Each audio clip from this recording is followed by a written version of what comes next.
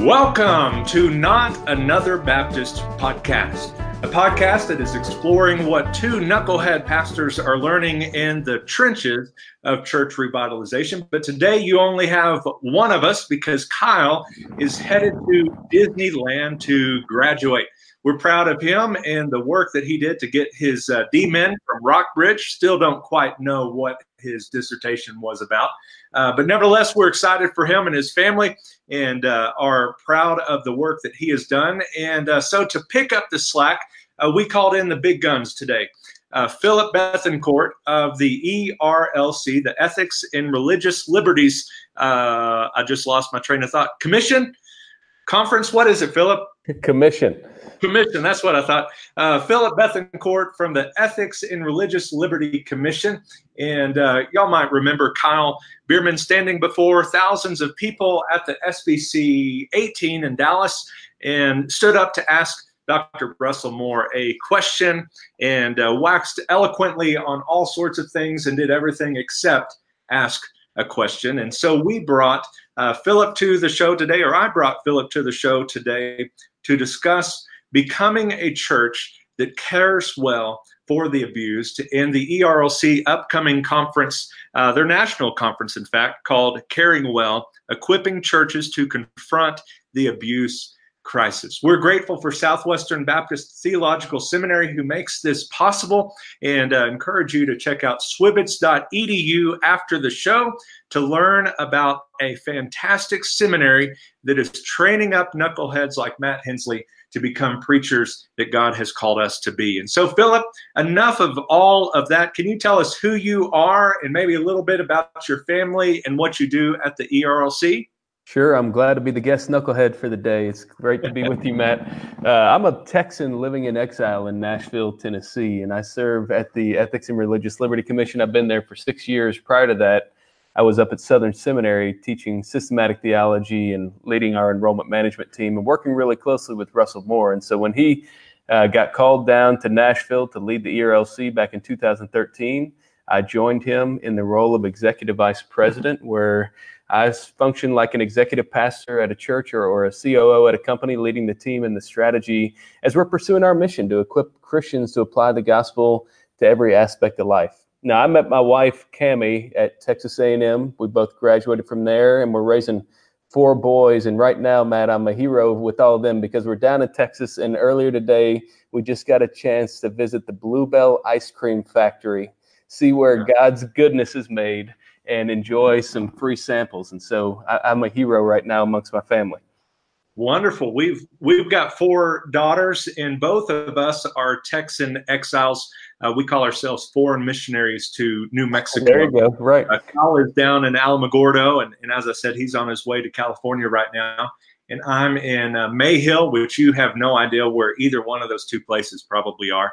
But I'm in the mountains close to God, and he's in the desert close to the devil. And we both have kids, and I shared with you before we came on, this topic hits very close to home for me with the background of 4 of our daughters and how they came to us through the foster care situation. And so let's jump right on in. We're glad to have a Texan on the show because, of course, we are better and smarter and bigger than anybody else, at least bigger. And more humble too. More humble too. Yes, we are as humble as they come. You know, we were, basically the book Humility was written about us, I'm sure. But anyway, let's jump right in, because the important question for us is our church, or are our churches prepared to care for individuals who have experienced various forms of abuse? And that's an important question, because all of us are pastors, and it's easy for us to want to stick our heads in the sand and assume that that's going to happen at another church,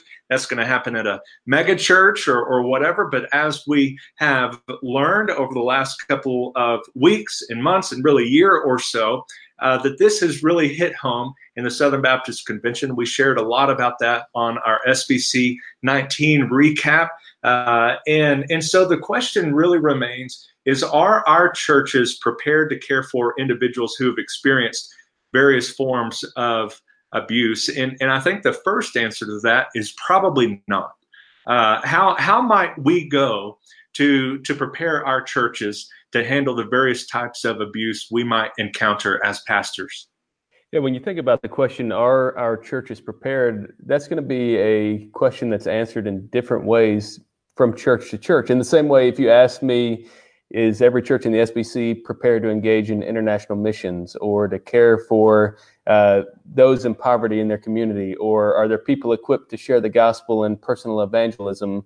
You couldn't give a uniform answer that's equivalent across the board from every church. And so each church is in a different stage. And what I'm so grateful for is that we're having a conversation now in the Southern Baptist Convention about the issue of abuse, because people recognize no matter where they are, they need to be looking at where they need to be and where they're going. And that's one of the things that's been so important to our work at the ERLC as we're partnering with the Sexual Abuse Advisory Group, is to think through how do we equip churches to navigate this challenge and do all they can to ensure that their churches are being safe for survivors and safe from abuse. Yeah. And so what kind of started this whole thing? What really prompted this resource? How did you go about putting this whole thing together? Why was this brought on our radar in the first place? Well, we're having this conversation now because we haven't been having this conversation before. This has been an issue we've been aware of. We all watched the Catholic Church crisis when it relates to abuse unfold over the last 20 years.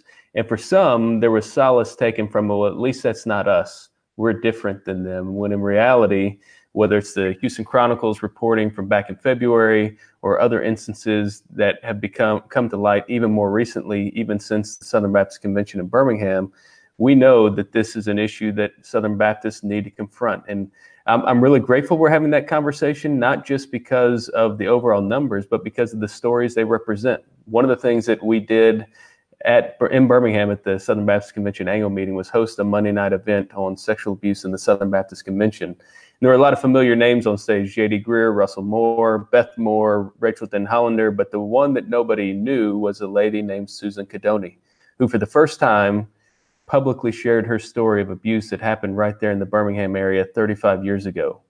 She was a teenager in her church. The youth pastor began an abusive relationship with her. When she finally got the courage to go and confide in her pastor about that abuse, the pastor did not respond with care and concern. Instead, he ran off the youth pastor and then picked up where he left off in an abusive relationship with her that continued until he was caught in an affair with her Sunday school teacher and run out of town.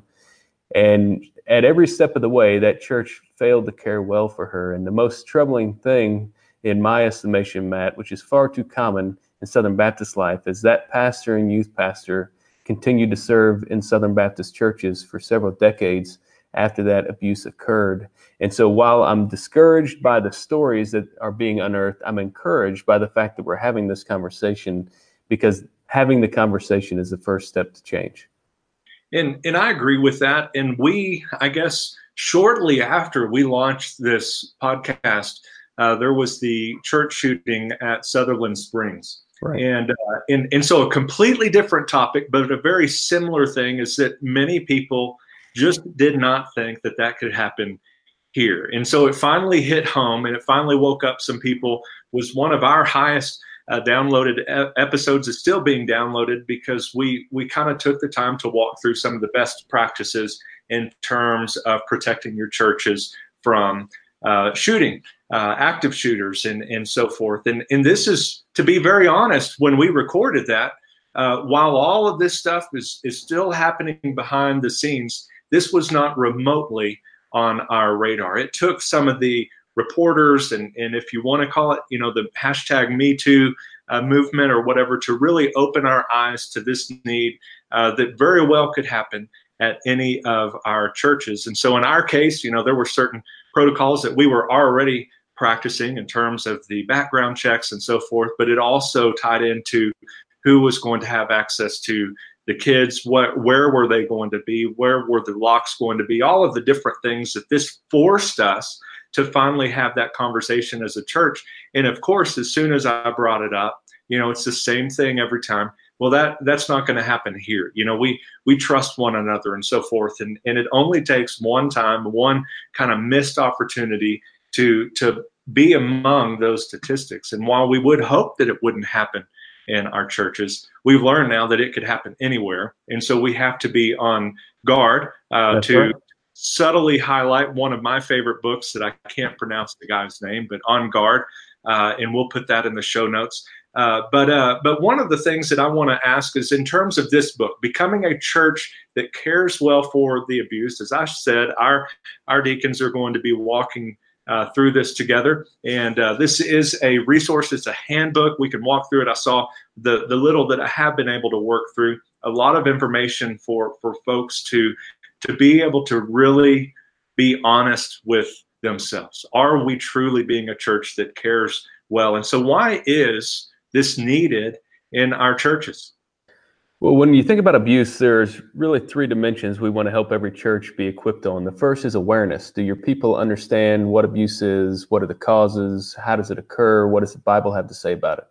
Then there's the issue of prevention. What can we do to be on guard to prevent abuse before it occurs? Put up the safeguards in our churches and communities, protect the vulnerable before they're at risk of abuse. And then that third category is care. And that's what the Becoming a Church That Cares Well for the Abused curriculum is all about. How do we equip churches to respond with compassion and care well for victims of abuse when they disclose that, either whether it's a recent occurrence or something in the past? And what I love about this resource is our sexual abuse advisory group tapped a team of 10 leading experts in a variety of areas, from social workers to counselors to people that deal with domestic violence and a host of other issues, to produce a video-based curriculum for church leaders that's 12 sessions, 20 minutes in length. It's available in English. It's also available in Spanish subtitles. And as you mentioned, there's a companion handbook that goes along with it that'll also be in Spanish soon as well, totally for free, thanks to our friends at Lifeway for partnering with us in order to make that available, where what can happen is that the key leaders in a church can go through this video-based curriculum in the handbook together and think through the different dynamics of what it looks like to care well for abuse survivors. You know, both of us are parents of 4 kids, and you know what it's like whenever a child comes to you with a question that you weren't prepared to have to deal with. Sometimes it's just fun, silly things. Other times it's the common things like, where do babies come from? And then other times it's you just can't anticipate what they might ask. But had you known before the question came, you would have been better equipped to address it in the moment. And the same is true when it comes to handling abuse.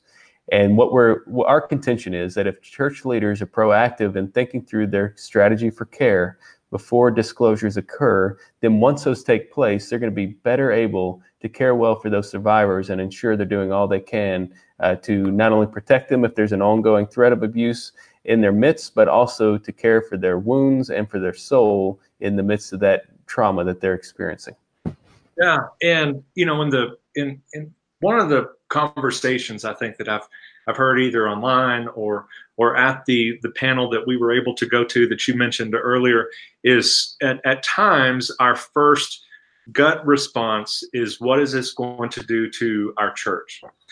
What is this going to do to our reputation in the community? What is going to happen to, you know, are we going to lose numbers? You know, all the different things that then we start to go on guard with. How can we protect and care for our church instead of our people in our flock? In part of caring for our church as pastors is to care as a shepherd for our people. We've shared before on our sexual abuse episode about the first step isn't to, you know, start all of the damage control, you know, how to, you know, either spin it or things like that. That should be the furthest thing from your mind. Actually, it shouldn't even be on your mind, but you need to be calling the police. You need to go right into knowing exactly what you're going to do when that allegation surfaces. And that's one of the things that I appreciate you guys highlighting, is that there's a step that we can follow through, that even if, you know, you as a dad, you know, that we get those random questions,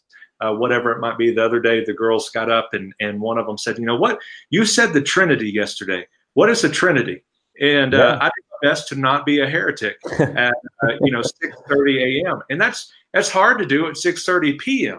Right. with the Trinity, but you never know when that question is going to come. And I was so glad that they answered it, or they asked it, and that I had the opportunity as their dad and also their pastor to walk them through what the Trinity was. But when we do get that question, we need to already know beforehand what our response is going to be, to care well, not to turn it into a cliche, but to truly care well as a church for those that are hurting. And one of the ways that we can do that, and one of the things that we want to highlight on this episode, is the Caring Well Conference, the 2019 ERLC National Conference. I think this might not be the exhaustive list, but what I have in front of me is Dr. Moore, the other Moore, Beth Moore, Rachel Denhollander, Gary Hagen, Jackie Hill Perry, and many more. It's going to be in Dallas, Texas, of course, and we're grateful for another opportunity to maybe head back to the great Republic of Texas. But on the back of the card that we got at the SBC, it challenges us to take the Caring Well Challenge. Before you kind of highlight some of the things that are coming up with the conference itself, could you walk us through what those 8 things are to truly take that Care Well Challenge? Could you walk us through those 8 things? Yeah, the Sexual Advisory Group the Sexual Abuse Advisory Group realized, leading up to the convention, that there were so many things that we were bringing out as initiatives from the group that a pastor like you could have felt overwhelmed, saying, I want to do something on abuse, tell me what to do. And we load you up with so many things, it feels unattainable. You don't know where to start. You may not even get going at all. And so what we recognize is that our biggest need is to figure out what could it look like to develop a unified call to action for Southern Baptist churches on abuse. And that's what the Caring Well Challenge is all about.